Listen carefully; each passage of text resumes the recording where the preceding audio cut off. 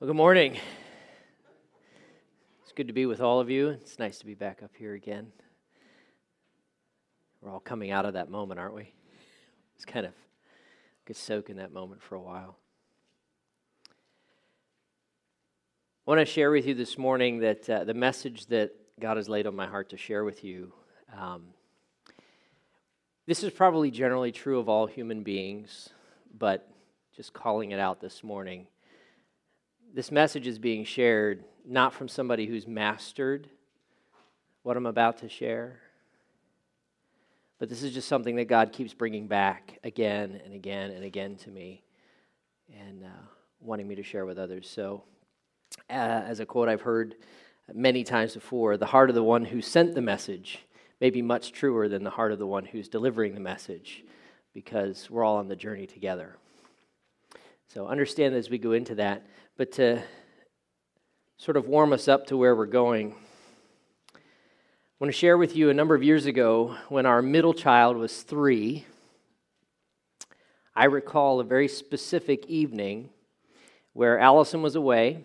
She was at a retreat, and God was doing some things in her life at that time, which was pretty cool, and I was at home with the kids.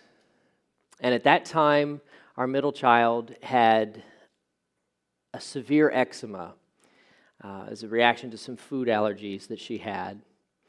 And at 3, she couldn't control how she responded to the itch. She would scratch and scratch and scratch. And when she'd go to bed at night, she'd do it in her sleep, to the point where she had her arms torn open and bloody, and it soaked her sheets. And I remember going downstairs and picking her up, going into the bathroom, trying to clean her up, trying to make sure everything was okay, trying to help her stop crying.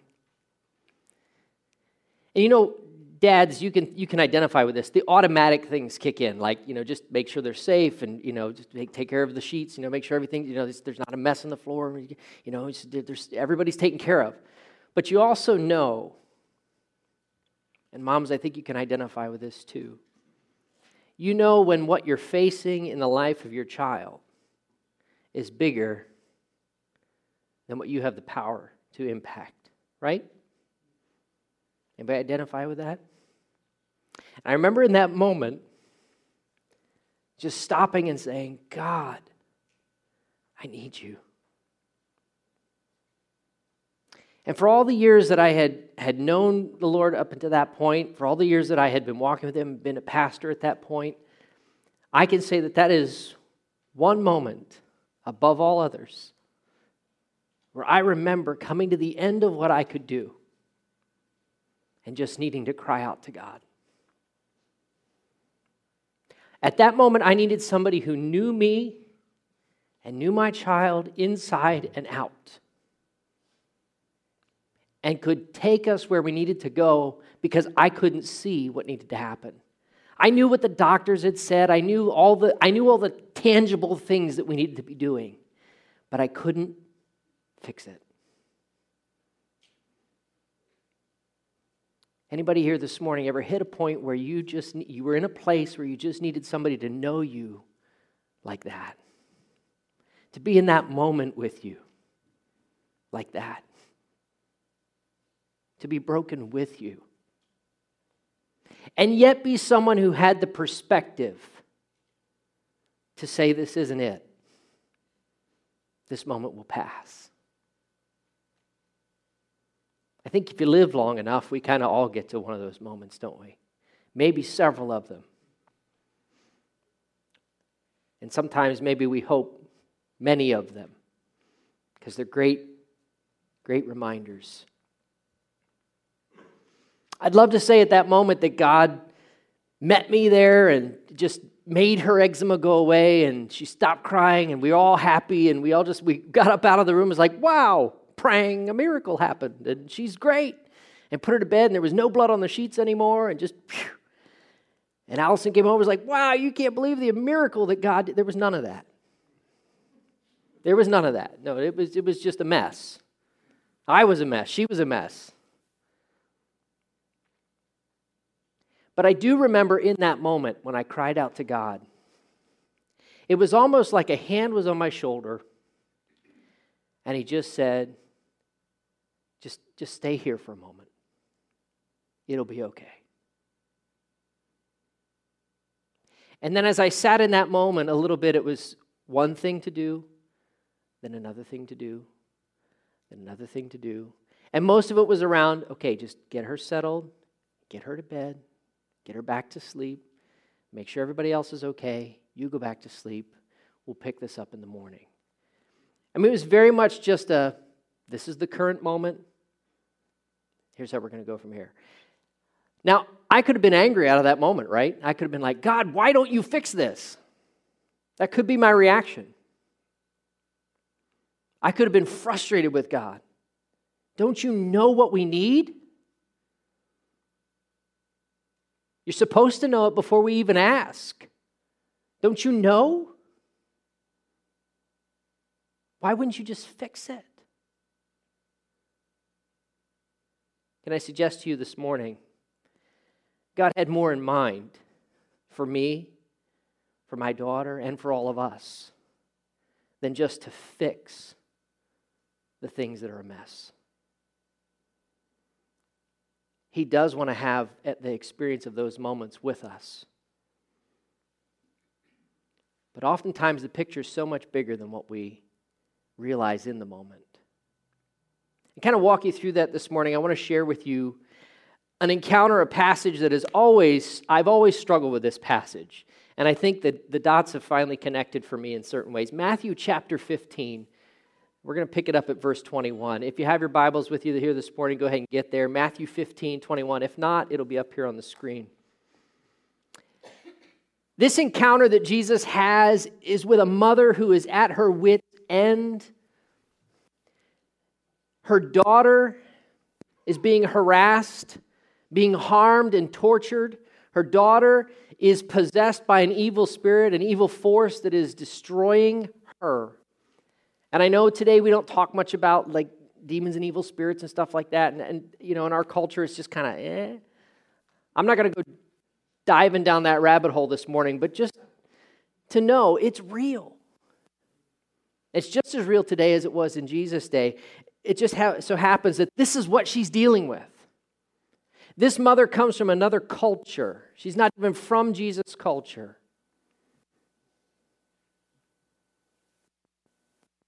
Desperate to find somebody to find help for her daughter. She crosses every boundary line socially, culturally, just to find that help. And she risks rejection and embarrassment, maybe on some levels that some of us would be even terrified to think of. But when somebody that you love is in need, you do it, right? Because you know. Take a look at this passage, Matthew 15, verse 21. Look at this encounter. Now, Jesus had just gotten done. Jesus had just finished walking on water early. Just before this, and then he goes and he has this argument with the Pharisees. They're trying to debate with him why his disciples eat without washing their hands. And so then it says he left that place and he withdrew to the region of Tyre and Sidon, which is a little bit closer to the Gentile area. So they're on the edge of Jewish territory, and they're hanging out where some of the other cultures may have been. And a Canaanite woman from that vicinity came to him, crying out, "Lord, Son of David, have mercy on me. My daughter is suffering terribly from demon possession." Jesus didn't answer a word. Let that settle for a moment. Jesus didn't answer a word. So his disciples came to him and urged him, "Jesus, let's go help her." No. "Send her away, for she keeps crying out after us."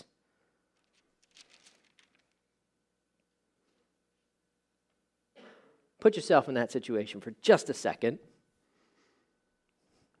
You've got a family member desperately in need. You go to the one person you think can help, and you're begging. Lord, Son of David, please help me. And he stands there silent. And worse than that, his followers surrounding him go, could you really just, really? Do we have to deal with this lady today? Could you just send her home? She's really a pest. Jesus, she's kind of needy. Maybe some of you this morning, that's been your encounter with those who call themselves followers of Jesus. That when you came in the midst of your need, you felt like more of a burden or a bother, rather than people who wanted to get to know you and understand what was going on. I mean, this is just the perfect Christian story, isn't it? She walks up to Jesus and everybody's lovey-dovey. Not at all. Not at all. But let me encourage you with the first touch point of the message this morning, and that is that Jesus makes the most of teachable moments. Jesus makes the most of teachable moments. Look at what Jesus says. Verse 24. I was sent only to the lost sheep of Israel. That's really helpful, isn't it? And the woman came and knelt before him. Lord, help me, she said. And he replied, it is not right to take the children's bread and toss it to their dogs.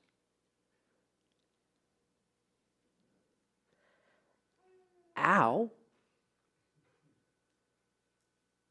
I mean, you feel why this is difficult? I don't think I have to explain why this is.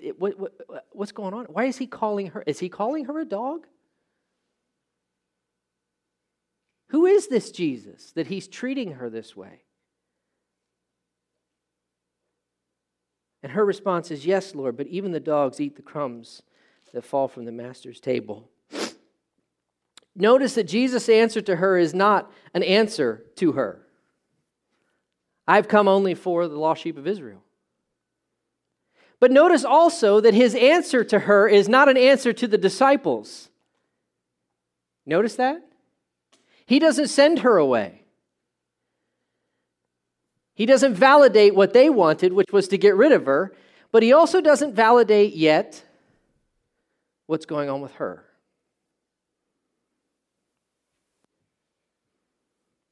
He just adds one piece to the discussion.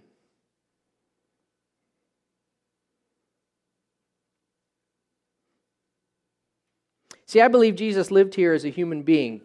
So he was born of a virgin. He lived here as a human being. I believe that when he was born here, he chose to surrender his ability, if he could do it. I mean, if he could artificially separate God and man, because he's God with skin on, but if he could artificially separate the two natures, I believe Jesus somehow, in his arrangement, his relationship with the Father, surrendered his divine power back to the Father to live as a human being completely dependent upon the Father, just like we have to. Otherwise, what point is there in Jesus saying to us, live as I lived, be holy as I am holy?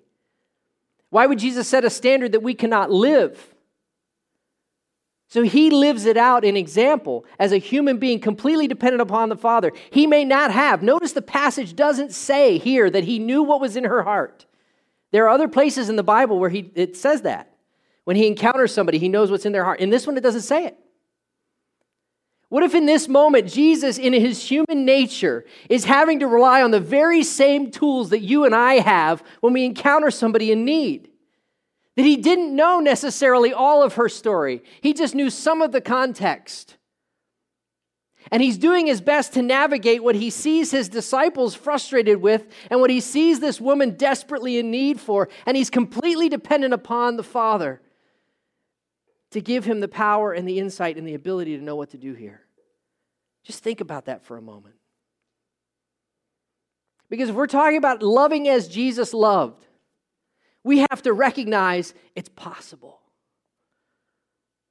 And it's possible because he did it with the same equipment we have. So what does he do? He just adds to the discussion. I've come only to... And how does he do it? He says, this is my mission. You've asked me to help you. Here's my mission. This is what I came to do. What would you have me do? And it almost seems callous, doesn't it? When he says, it isn't right to take what's the food for the children, give it to the dog. Anybody else feel that that's callous? I mean, just kind of shocking. I mean, it's okay. You can be honest. And it's all right. You know, it's like, I never thought Jesus could be so cold. I mean, when every time I've read that passage, I've thought, man, Jesus, how could you say something like that? And the other day, I was reading Judges chapter 1. And I gained a little bit of insight, which I'm going to share with you here in a moment. Jesus' point was to engage in a discussion that would reveal her heart and also teach something to the disciples. He never wastes a teachable moment, and it wasn't just for teaching her.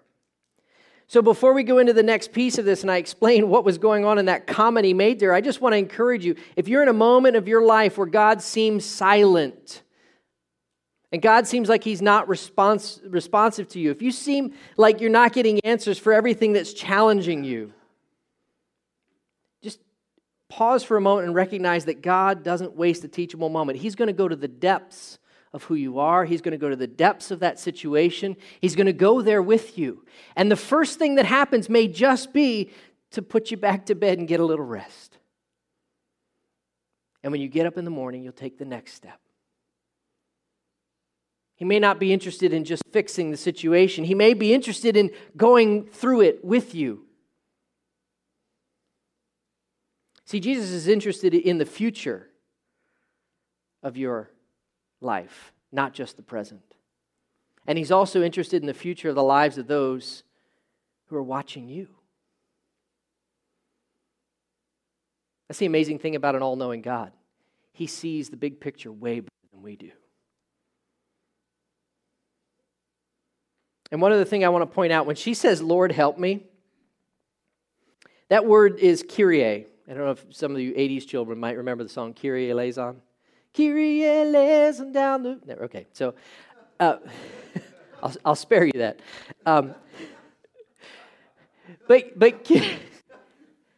what? So Kyrie means Lord, or it could be translated as sir, or just a matter of respect.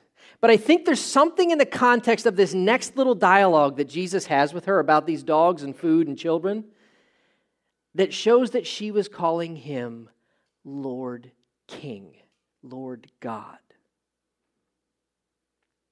And that's our second touch point for this morning, is just to remember this. Your God-given identity already knows Jesus is Lord. Your God-given identity already knows Jesus is Lord, but your experience may distract you from believing it.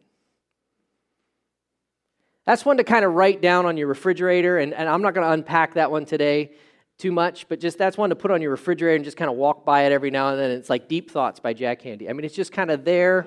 You know, it's one of those that your God-given identity has a very clear knowledge of who God is, even if your experience may distract you from believing it.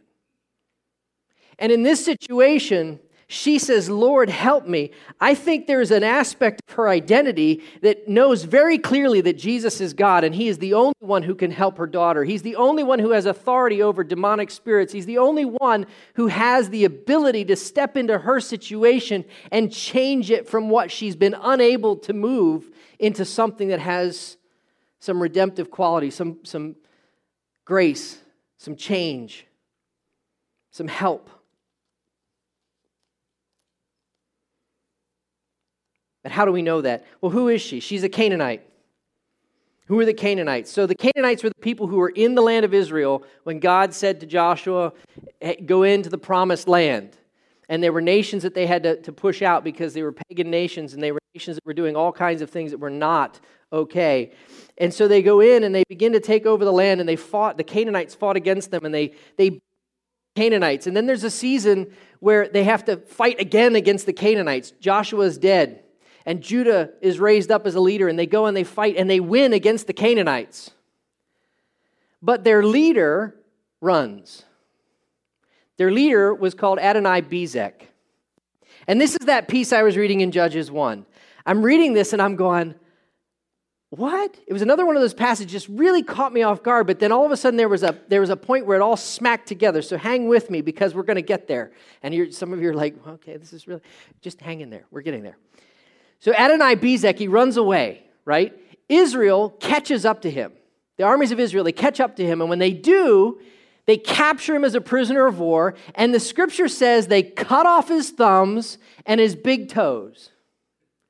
And when I first read that, I went, what? Never before have I read anything like that in scripture, and never since.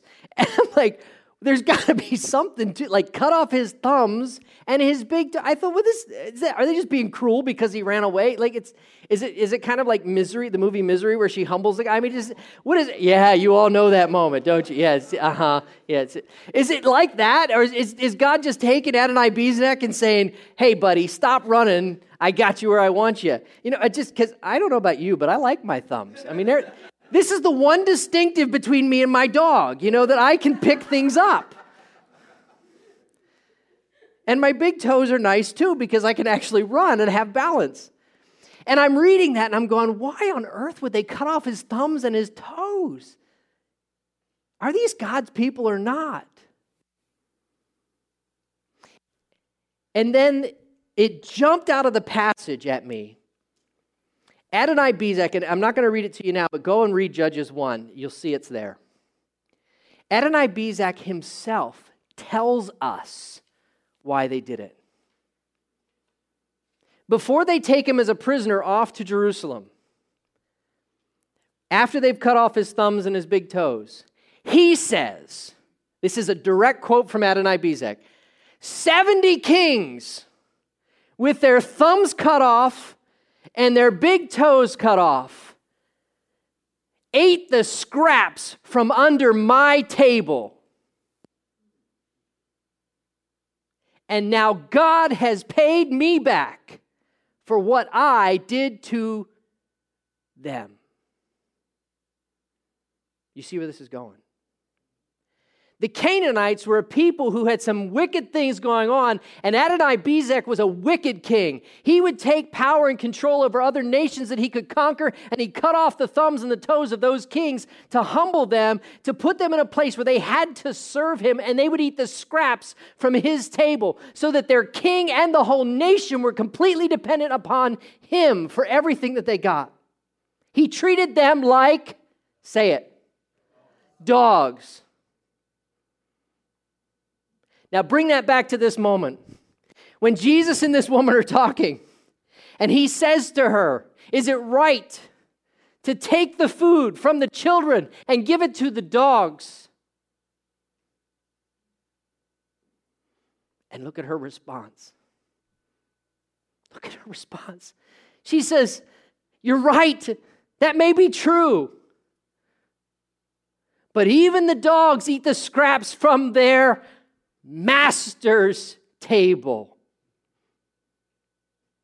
Do you see what Jesus is doing in this moment with this woman? Do you see what it means to his disciples? They wanted to get rid of her. They wanted to dismiss her. They wanted to connect her to the wickedness of her country previously. They wanted to just put her out of hand and out of mind and say, that's fine, you were wicked people before. I don't care if your daughter's demon-possessed or not. What business of that is ours? And Jesus goes to the one common touch point that their two cultures have.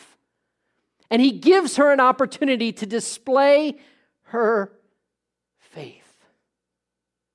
Do you understand? This woman did not come to Jesus and his disciples looking for the entitlement because her country had been sacked by the Jews. She didn't come to say, oh, you great and mighty Jews, I'm living in squalor and I've got my daughter has a demon. You owe me. My life's been a mess. Our country's been a mess ever since you came on the scene. You owe me. She doesn't come with that attitude at all. See, she didn't come looking for a handout. She didn't come looking for a hand up. She came for one thing, and that was the hand of God in her life, because she knew that's the only thing that would fix it.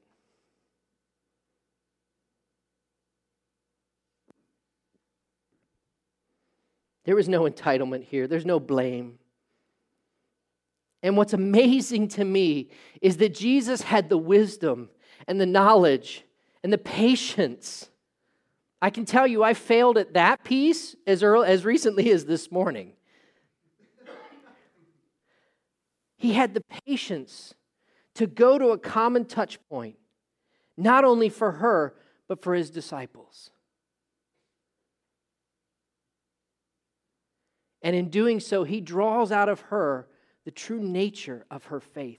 That looking beyond her country, looking beyond her culture, looking beyond her experience, she knows from what she's heard about Jesus that he is Lord. He is God, and he is the only one that she needed to seek out. She didn't listen to the voices of her people saying, "What are you leaving Canaan for? What are you going over there to those Jews? Don't you remember what they did to us? Why are you going and talking to them? What do you think they're going to do for you?" She didn't listen to any of that. She said, "My daughter needs help, and I'm going to the Lord. I don't care what the color of his skin is. I don't care what culture he's currently working in. I'm going to go to him. I'm going to seek him with all that I have, and I'm going to lay myself before him." That is the nature of this woman's faith. And the disciples had to stare that in the face on the heels of saying, "Would you get rid of this needy woman?"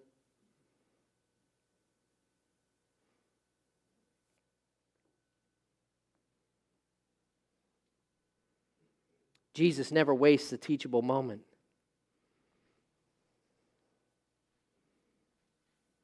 And your God-given identity knows who Jesus is, even if your experience may cause you to be distracted from believing it.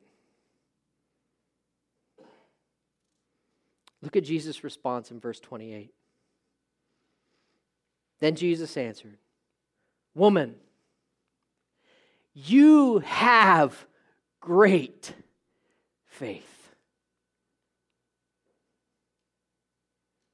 Your request is granted." Do you think Jesus needed to go there with her in order to grant her request? He didn't need to go there. He didn't need to go there.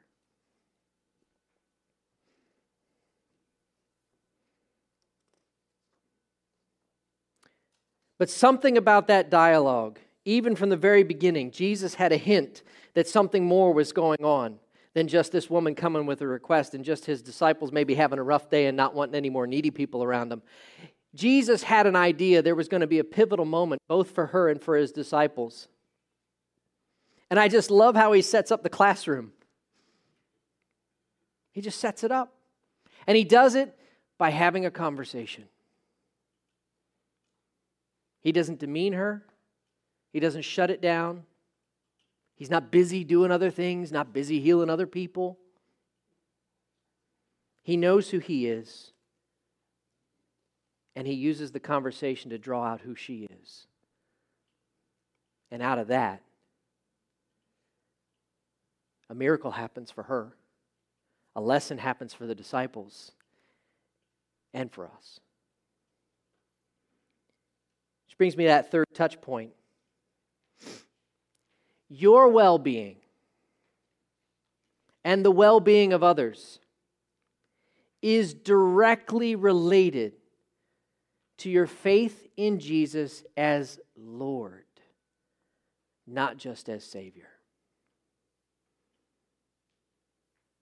Your well-being and the well-being of others is directly related to your faith in Jesus as Lord, not just Savior. How do I put that together for us? This woman could have easily gone to Jesus just as a vending machine, right? Hey, I heard you're a miracle. She could have gone to Jesus. She could have gone. Do you know there were other rabbis in history within Israel who had the power of God working in them such that people were healed and miracles happened. I mean, Jesus wasn't the only one to ever do miracles. We see miracles in the Old Testament before Jesus. We see miracles after Jesus has died and resurrected. We know that God does miracles, right? She could have gone to any one of them and just been like, hey, what do I need to do for my miracle? Give me my miracle. How many times do we hear that? You would just watch any TV, give me my miracle. My miracle's coming today. No, it's not. Yeah, really? Sorry, I get on a tangent there. Don't get me wrong, it's not wrong to have faith. It's not wrong to know that God can do it. But we need to understand the dynamics of that relationship. Because He doesn't do it just because we come to Him as Savior. He does it because we come to Him as Lord. He's always Lord first. And if you look at her language through this entire discussion, it's Lord, Master, Master, Lord.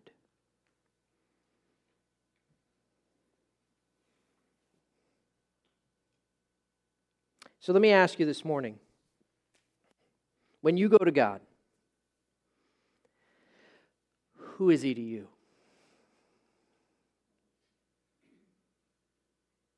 This is that part where I told you, that the heart of the message coming is probably not as true as the one delivering.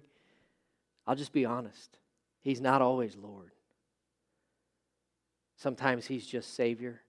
Sometimes He's just wise counselor. Sometimes He's Mr. Fix-It. Sometimes He's the lifeboat, the life raft. He's not always Lord. Because if He were Lord, there are many things that I do on a daily and a weekly basis that I would not so easily do or say. Maybe some of you heard the expression, maybe your parents said this to you as you were growing up, but remember who you are and who you, or where you come from, or who you represent. Remember who you are and who you represent. If He were truly Lord. So this is one for all of us. Who is God when we come before Him? Do we seek Him as Savior? Do we seek Him to just rescue us? Is God's love just a transaction? Thank you for my fire insurance. I don't have to go to hell anymore. Please give fire insurance to somebody else. Help me get them into a policy that fits them, and it fits in their morality and their. You see where we go with it? If God is just Savior and He's just in the business of rescuing, then we're just salespeople.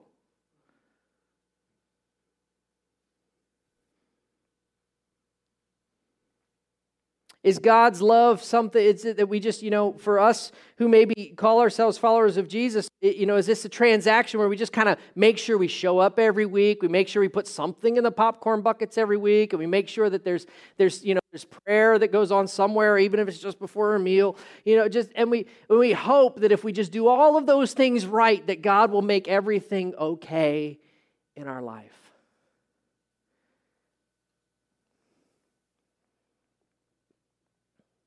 If we're honest, we probably live there more than any other place, right? We probably live in that place, hoping that God will just protect us more than anything else. But if we let God go to the heart of our need, if we let Him engage us with that same conversation that He had with this Canaanite woman, if we let Him go to the depths of who we are and where we come from, He will call out of us an identity that is so far beyond our security and our comfort and our everything is okayism that we have in our culture nowadays. He will call us to things that break us. He will call us to things that heal us. He will call us to things that renew us and transform us. He will not let us stay where we are because He has a bigger plan and a broader purpose and a brighter future for who He has designed us to be. He wants our full identity that He created us with to express the fullness of who He is. Can't happen if He's just Savior. Can't happen if it's just Savior. Jesus helped this woman express her faith in a way to show how deeply rooted it was in her identity as an image bearer of God. maybe even beyond what she understood. But when that moment came and he dives into her heart, it just comes out of her. This perspective that was always in her. Not blaming others for where she is, but knowing she needs a God who is above all gods and can step into her circumstance in ways that no one else can. And those poor disciples. I mean, Jesus masterfully and gently, let's be honest, he could have been a lot more direct with them. And I'll be honest, I probably would have been a lot more like, really? You want her to go away? And it's funny because we see Jesus do that elsewhere. Like when he feeds the 5,000. Hey, the people are hungry. Well, why don't you give them something to eat? Well, we just got some fish and some bread. Yeah, He doesn't do that here. He draws out the brokenness of their own perspective because he knows if they're going to go and share him with a lost and broken world, if they're going to go into all the calls, see, they may not understand all the rest of what's going to happen because, we have the rest of the chapters afterwards. They didn't have this. He knows what's coming after the resurrection. He knows they're going to be sent into all the world. He knows that they're going to be working across cultures and barriers and society and social ills and everything else that they've never encountered. And they got to be ready. They weren't equipped. And so he masterfully brings them into this moment and shows them, look, if I'm Lord, then this is how you draw other people into the knowledge of who I am. Now, not everybody's going to go and ask, hey, is it right to take food from a children's table? Because there's other people who are going to be like, huh? What are you talking about?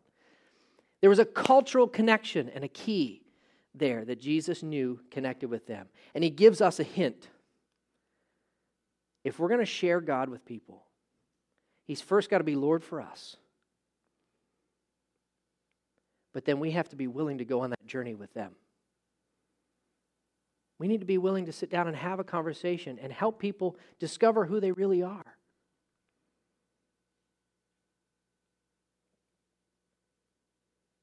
So how are we doing with having honest discussions with people? Being okay to sit in a moment with people. Being okay to share in brokenness with people. Being okay to let them sort through all of the experiences that have cluttered up their identity. And one by one, peel them back till we get to that image that God formed in them. Because if we're willing to do that work, God will work in and through us in it. And when we get there, God will set that person free. Just like he did us.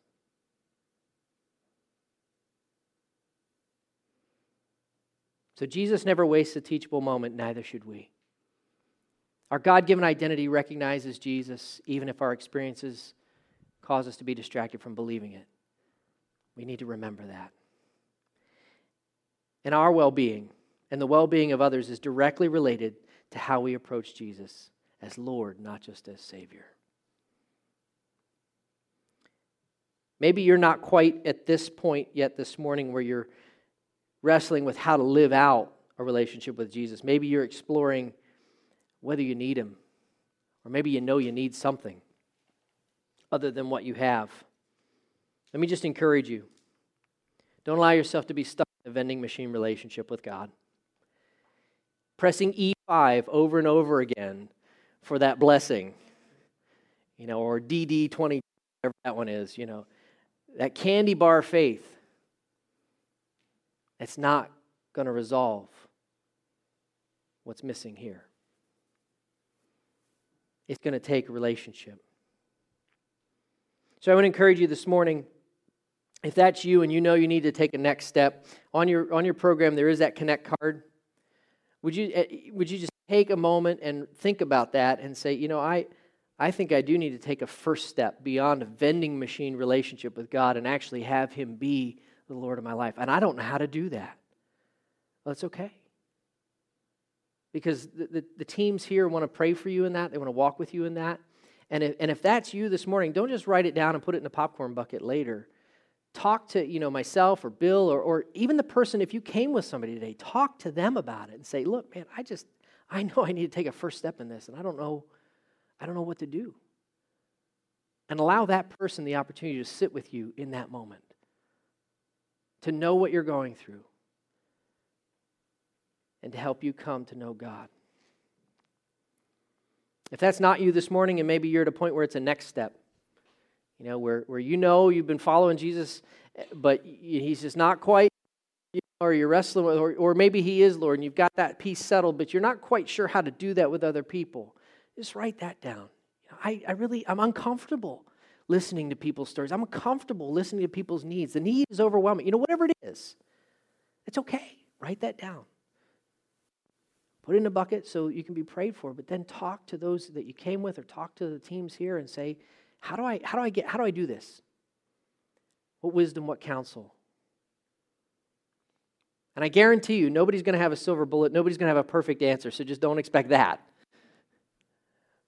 But know that coming together and sharing together, Jesus won't waste that teachable moment either. Because God's desire is that we be able to love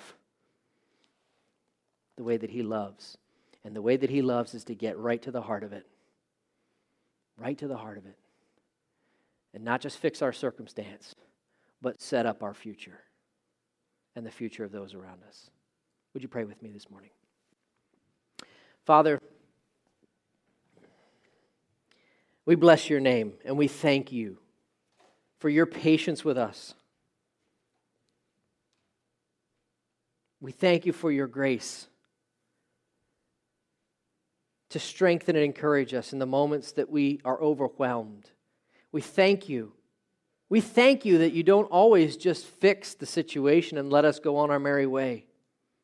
Thank you, God, that you step into the hurt. You step into the need with us.